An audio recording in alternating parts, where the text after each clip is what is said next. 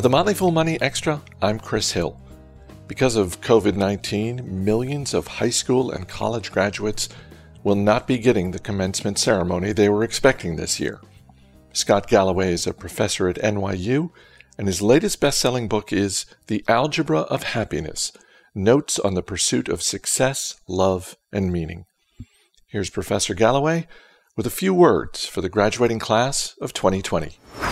If there's one key best practice, it's pretty straightforward. The largest study on happiness of its kind, the Harvard Grant Study, tracked 400 males over 80 years, and they found the best practice across the cohort that was the happiest was pretty straightforward, and that is the number and depth of meaningful relationships at work. Do you feel respected and admired, and do you respect and admire other people? With your friends, do you get a sense of joy and camaraderie, and you do provide the same thing to them? And at home, with your family, do you feel intense levels of love and support? And just as importantly, do you know they feel that same level of intense support and love? And that is the key. And the first line of this academic study that distills the greatest data set on happiness ever registered is very straightforward, and that is happiness is love, full stop. Your goal as a young person is to put yourself in a position economically, spiritually, and psychologically such that you can go all in on a group of people and not love them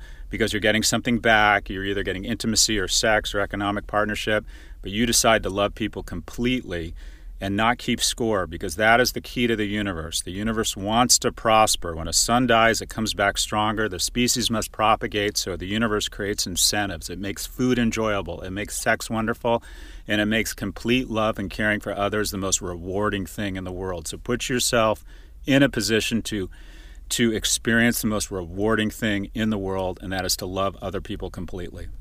You're not going to tell these young graduates to go out there and follow their passion? Oh my God, that is such bullshit. Anyone who tells you, whether it's Jeff Bezos or Steve Jobs or any number of the billionaires that come speak to us this turn to follow your passion is already rich. And the person on stage who's telling you to follow your passion usually got there in the business of iron ore smelting or software as a service for healthcare maintenance workers. Young people's job is to find something they're good at, invest the time, the energy, the grit, and the perseverance to become great at it.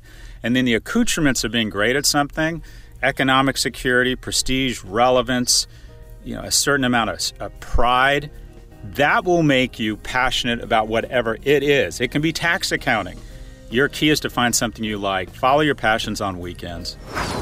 I'm Chris Hill. Thanks for listening. We'll see you next time.